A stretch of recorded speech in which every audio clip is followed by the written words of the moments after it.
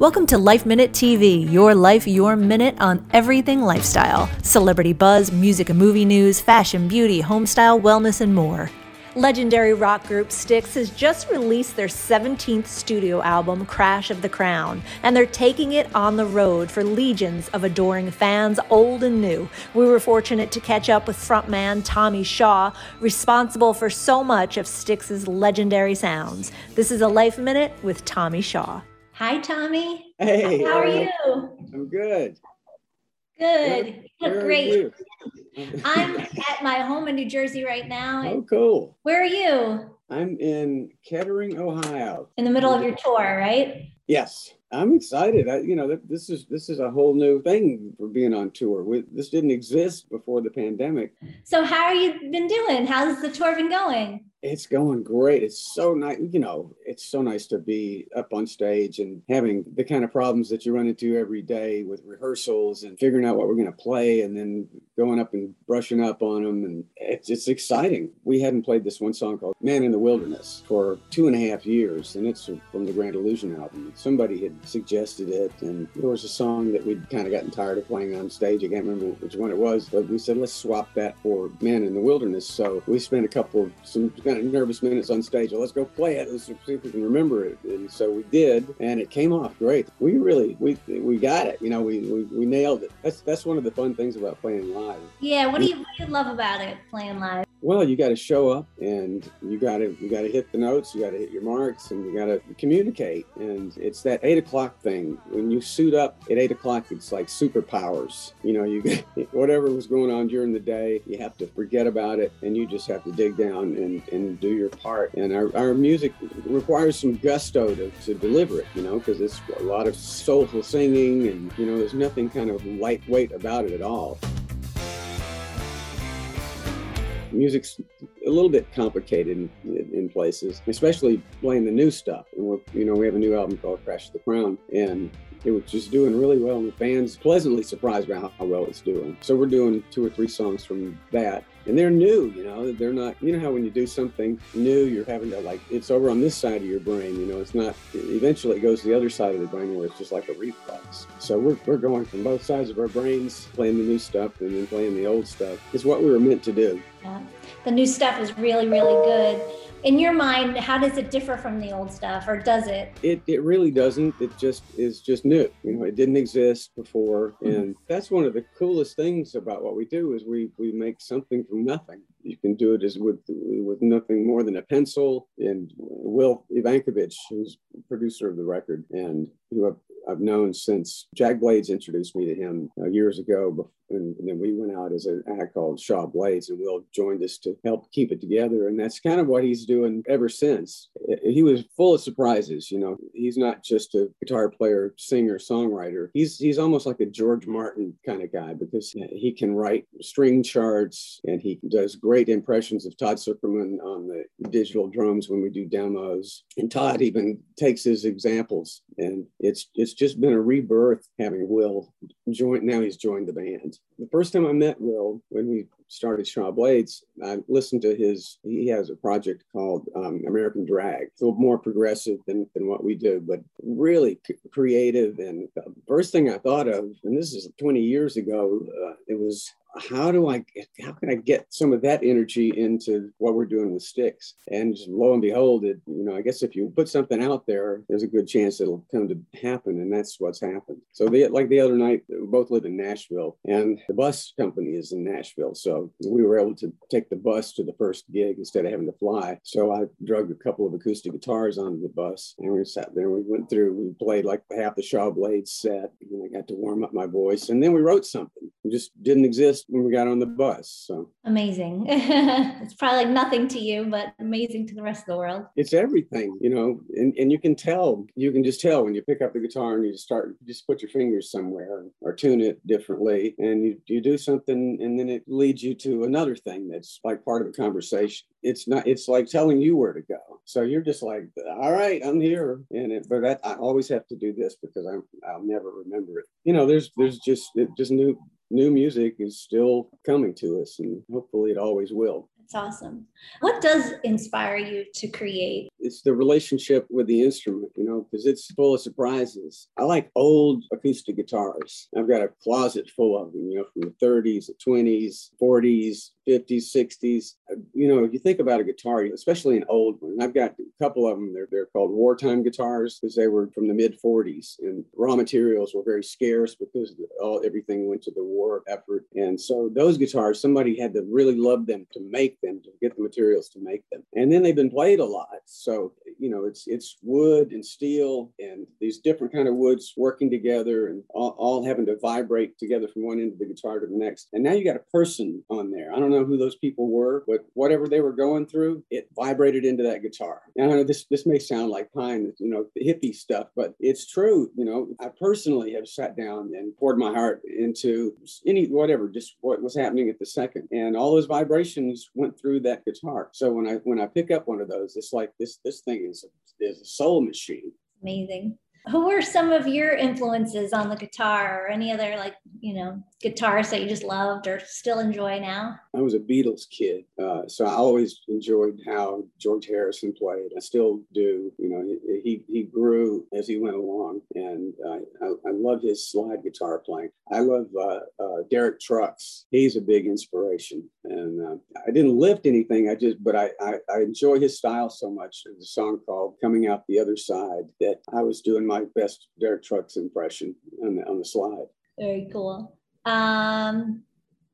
So what can fans expect to see at a Styx show? Well, it's going to be big and loud. It's going to sound great because we have a killer audio team and lighting, great lighting director and operator, and very interesting staging. And we try to create like an arc. Comes on big and then it kind of settles down and then it gets big again. And sometimes we do 2 sets. So we'll play an hour and take a 20-minute break and come back and start all over again. And so you get 2 arcs like that. And we have so many songs we can create. It's like creating a story or a movie where you have the songs or the scenes. And so you can take you on a little journey. You can be up, you can be thoughtful, you can just be woo, just good old rock song. And you hear a lot of guys singing high harmonies, and it's just weird that everybody can still do it.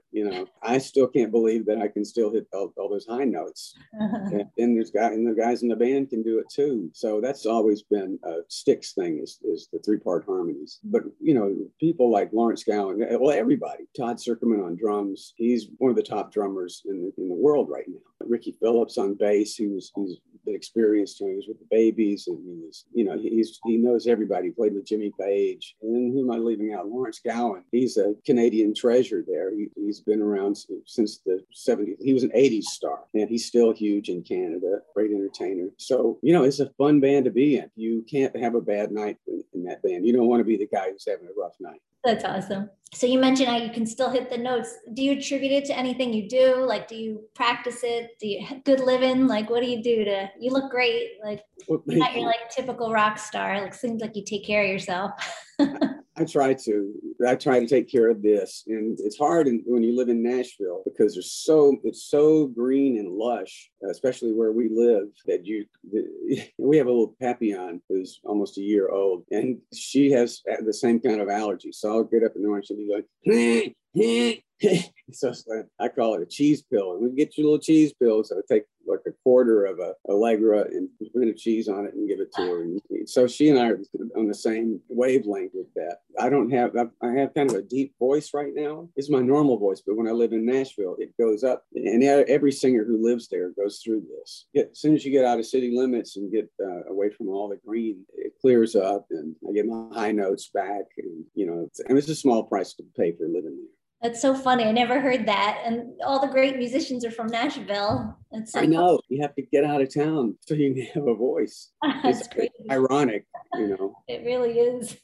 So tell us about the new album. Well, it's something that when you're a songwriter, songs are just coming when they come. You can say, hey, I'm going to write a song, and you can sit there twiddling your thumbs and nothing happens. But then when you sit down and it starts to come to you, it's self-perpetuating. And so Will and I, before he moved to Nashville, he would come to visit. We didn't really have any projects. We were just writing because we were, fun to write. And then little by little, it was like, this sounds like it's starting to be a Styx album. And it just progressed from that point. And then he moved to Nashville. My wife is a big real estate buff, and she found him a house. She said, we were out looking one day, and she found him a rental house. And she said, no, find you a house. And so in the same neighborhood, she said, stop the car. And there was a sign out front. And so now they're in their second renovation of that house. And that got him into Nashville. So he was able to come to my house, and then he put a studio in the lower floor of his house. So we were able to just start, and really, we didn't really have anything going, but we just started compiling songs. And then the songs started taking on it. It's like the same guys, with Lawrence Gowan came in from Canada, and he got involved. And so next thing you knew, we had all these demos. But there was this, for the Mission, that was the first album we did like this. We were on a cruise ship in the dressing room in the bow of the ship, and we just gotten these new little amplifiers, the size of a loaf of bread, and they had little effects on them, like the echo, and had the guitar, and I was playing around with the effects, and I did that, and I'm never going to remember it, so I put my phone down and recorded it. So then I played it back, and while I was playing it back, I played along with myself. So then it was, well, I'm not going to remember that either. So I got my iPad out and I videotaped myself. I recorded myself with my iPad playing along with that. So I had the lead part and the chord part of it. And when I got home, I set it up into a session with a Pro Tools session. It was just, like setting up tracks. And I played, I got the tempo right. And I played those two things. And it was like, that's a song, but I don't have any lyrics. So I want to sing it, but there's not enough there to do it. So I wrote a section, say goodbye to all your friends. Now a whole new life begins. As the universe's mysteries unfold. And the audience back home, holding on to bated breath. To hear the stories that are waiting to be told. So I wrote that and put it all together, and then I needed verses. The thing was like,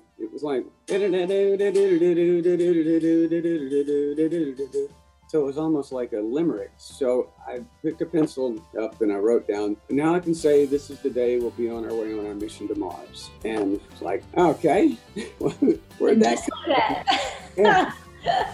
How do you do that?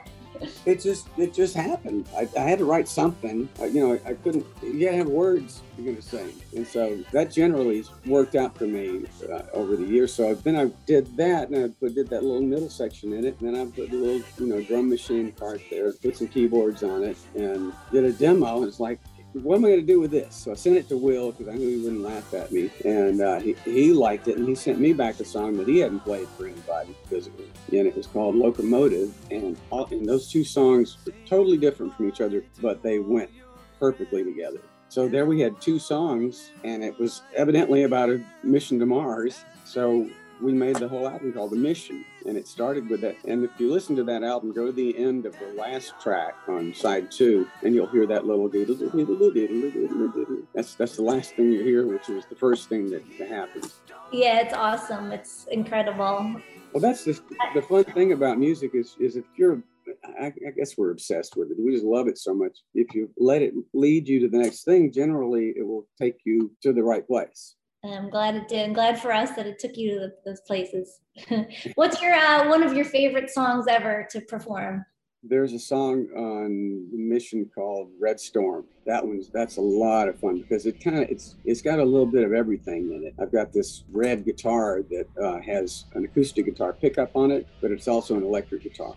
And so I can switch back and forth. And the song opens up with an acoustic guitar arpeggio, and then the band, builds up with it, and then there's a middle section in it where it goes all electric, like a big electric guitar, and my guitar tech switches over to the electric guitar. Then at the end, there's this huge synth solo, and Todd Zuckerman, our drummer, and the whole band is like just throwing down huge, and at the end of it ends with a ding, just one note, like one high note. And the audiences, by this time Todd's standing up, banging on the drums. And then it goes, bing, just one little high note, and everyone's like, ah. You can hear everybody like, it's so entertaining, and it's so much fun to play. I took the top of my head off again. I took my hands off. That's so cool. It's always those little tiny things that make it so neat, you know. That's awesome. Yeah, and you can hear everybody almost going. They've probably been, you know, grunting or going, or making noise, and all of a sudden it's dead silence in the room. You know, after having it taken away from us the way it was, it's just so nice to have these, you know, problems like I need to practice, you know, before we play the song tonight. You know, the pressure's on for you to remember what you're doing and get over yourself when you make a mistake. You know, and it's a pretty exciting way to end the day. I bet. So, what do you like to do when you're not working? We're bird nerds at our house. We're ornithologists. And because where we live, there's just, if you pay attention, there's really lots of beautiful birds. And Jeannie and I just discovered that about each other, that we've always been like that. And lots of wildlife, lots of deer and squirrels and rabbits. And we have a groundhog named Harry that watches us from afar. And we have great blue heron, a couple of those who come and eat the fish out of our pond. And we have lots of bluebird boxes. So we probably produce, just by the fact that we have bluebird boxes, we have 7 of them, I think, and they will have 2 or 3 clutches of eggs, or like a dozen or 9 or 12. You get a dozen birds from each box. So we're doing our part to keep the bluebird population up. And I know this is exciting for people who aren't bird nerds, but we got purple martins to come. And that took 2 years to get them to come find our bird box. Wow. Oh, that's neat. And we have a bat box because they eat bugs. The purple martins and the bats eat insects. So and they don't want anything to do with you. So they don't get in your hair or anything. But it's like a busy airport. It's like Heathrow Airport for birds at our place. Oh, that's so neat. Oh, I forgot to ask you about the charity Rock to the Rescue. Tell us about that too. Like your daughter spearheads, right? She has her own. She's if you look up Kitten Lady on Instagram, she has her own nonprofit, and she started out with cats, but now she's written books, and she's a New York Times bestseller. And her fiance is also a bestseller, but he's a cat photographer. She went from living in a little shotgun house on the Maryland state line near DC, where you regularly hear gunfire outside, to now she's in a multi-acre place in San Diego, and she's got a wildlife refuge. Well, a farm animal refuge. So she finds little pigs that are being, in squalor. I know they live in pig pens, but sometimes they're just left in horrible conditions. And so she has a little pig room, and it's like she's got a bunch of cats with their pigs. It's just amazing what she does with them. But her main thing is still cats. She rehabilitates them, and she has an orphan kittens club that's a nonprofit, and she helps put people together with kittens. And you can watch them online, and a lot of times she saves kittens who would otherwise have been euthanized. And you just watch them grow, and he doesn't like to look at kittens. She's really good with them. And that's where her energy goes these days. But she helped us establish how we get local grassroots nonprofits involved with our show. They help us sell CDs. We give them a chunk of the money from the CD, and it's usually their biggest donation of the year. It draws attention to a local charity. It's just a fun way for us to give back. At the end of the evening, if they keep their tickets stubbed, they'll have a drawing, and we give away an autographed electric guitar. Oh, that's so nice. It's just, we just like to have fun, and it's nice to be able to give back like that to the community. That's so nice. Really, really nice. Did you always have that purpose, like growing up? Well, I was the baby by about 4 years. I think I was they always say they might have named me You're What, You're what?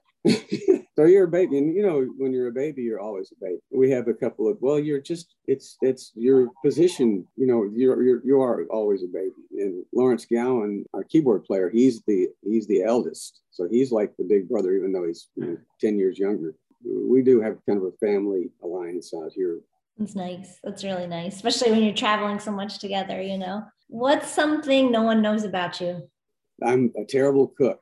I can make egg sandwiches. And after that, Jeannie is like, get out. Just get out of the kitchen.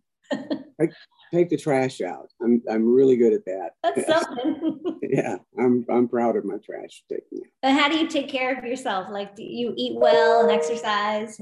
Yeah, I exercise. Just, I have things around. They're like little stations I can walk by and exercise. And I was working out with a trainer 5 days a week during the pandemic, just so I didn't lose my mind. Yeah. But once I got busy with the band again, I didn't have all the free time. So I back to my just do things when I can. And I one thing I do is I take the stairs in hotels. They always work.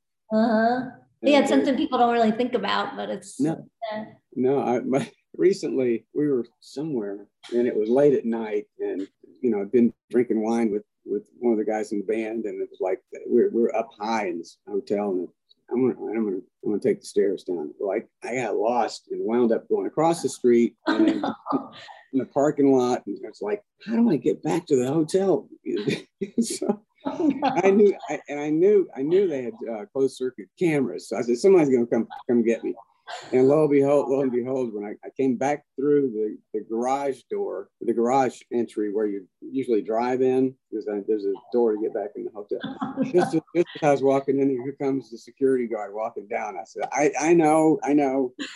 You're not watching me.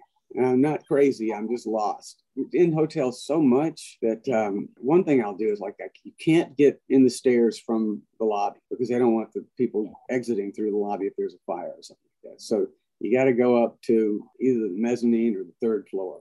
And so I know they're watching me on that. So I'm walking through these banquet halls and like, there it is. There's the door. So then I get in there and they must think I'm out of my mind. But it's you go up 20 floors, that's a good workout. Oh yeah, for sure. What's something you don't travel without or that you always travel with? I always have a snark. This clips onto the end of the guitar neck, and the vibrations show up on a meter, and you can tune your guitar if it's in the right tune. So they tend to disappear. So I usually buy like 3 or 4 of them. That's pretty, and then others is just junk. I got this online one time. This little thing, this is like a bona fide tourniquet. You mean like a tourniquet if you get hurt? Yes. Jeannie, she thinks I'm a weirdo for having this. If somebody was in trouble, this could save their life. It's weird, but it's something to travel with, all right. Better to be looking at it than looking for it. Yeah, that's right. I hope I never have to use it. Me too. I was thinking, you're going to say like a silk pillow or something, but a tourniquet, that's much smarter. How many people do you know who carry a tourniquet with them? Not many.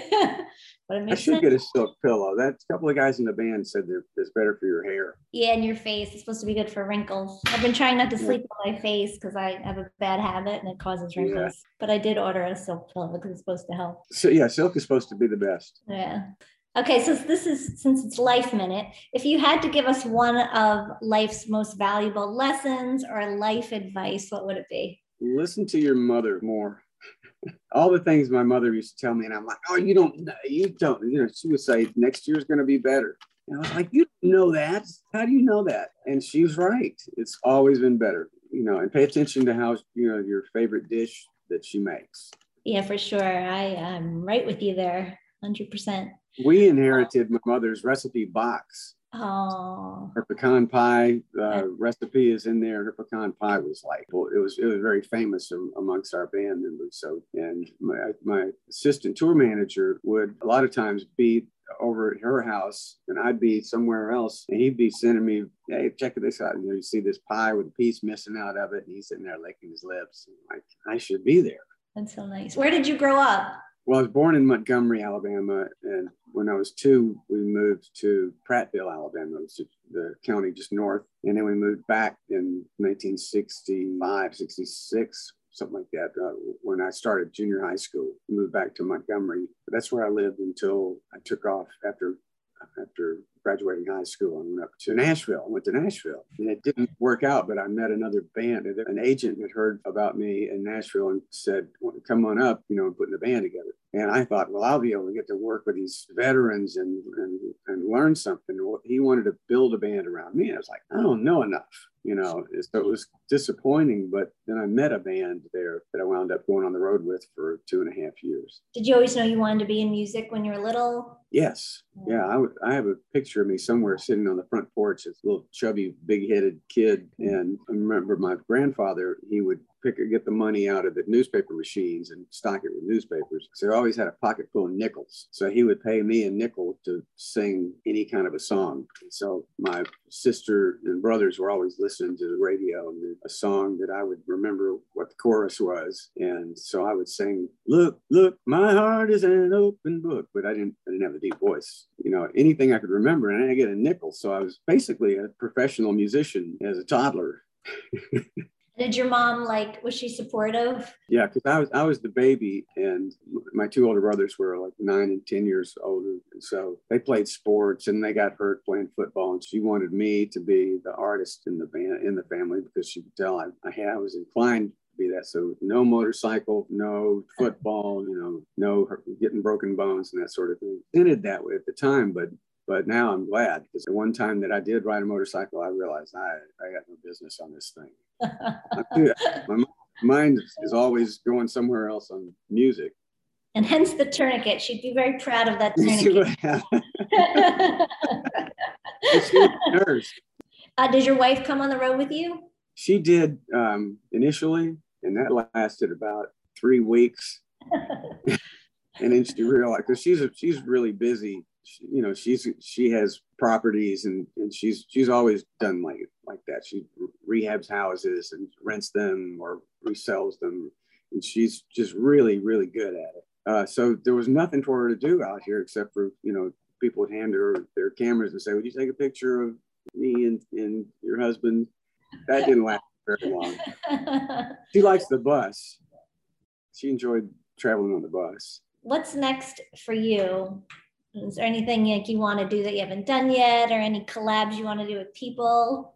Yeah, I'm threatening to do something for the 38 Songwriters Festival down in Florida, talking about it.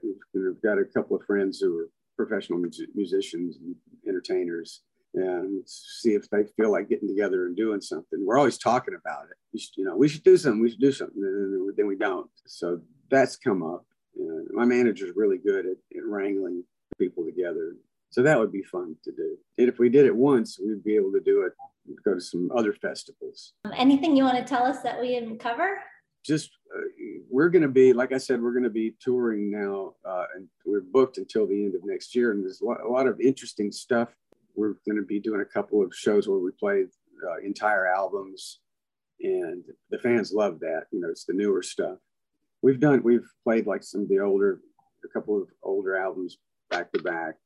And it's fun to do that because people know the albums, and it's something to just see it blown up into a live performance. Do you think the old Styx fans who only know the old stuff, are they receptive to the new stuff too, do you find? They have been. It's a really, really good album, and it sounds like a Styx. It's the thing that we wanted to hear from reviews was this album stands up next to the Equinox, Grand Illusion, and Pieces of Eight, because those were iconic, and those were the albums where everything worked out right. They did everything right, and they resonated with fans and still do. It happened. That's when I started doing interviews. That's what they were saying. This is the best thing since Pieces of Eight. I'm not blowing smoke, but I think it's better. Wow. Yeah, blow smoke, please do. New albums. I love it. I love it. So congratulations for everything you're doing. And my favorite old Styx song was "Too Much Time on My Hands." That's the one I love most, which you did. And the new stuff, because it's just a little bit edgier. You could hear it. You could hear it right away. It's the first time we ever did drum breaks on an album. We haven't played that song live. There's a song on the album that has drum breaks, and the fans love that because they love If you go on Todd Zuckerman's, I think it's his Facebook page, he does videos where he plays along with the album. Will send him a mix without the drums, and Todd will listen to it and play along with it. So you'll see what he's doing, and he's just phenomenal. It'll blow your mind watching him play. It's so relaxed.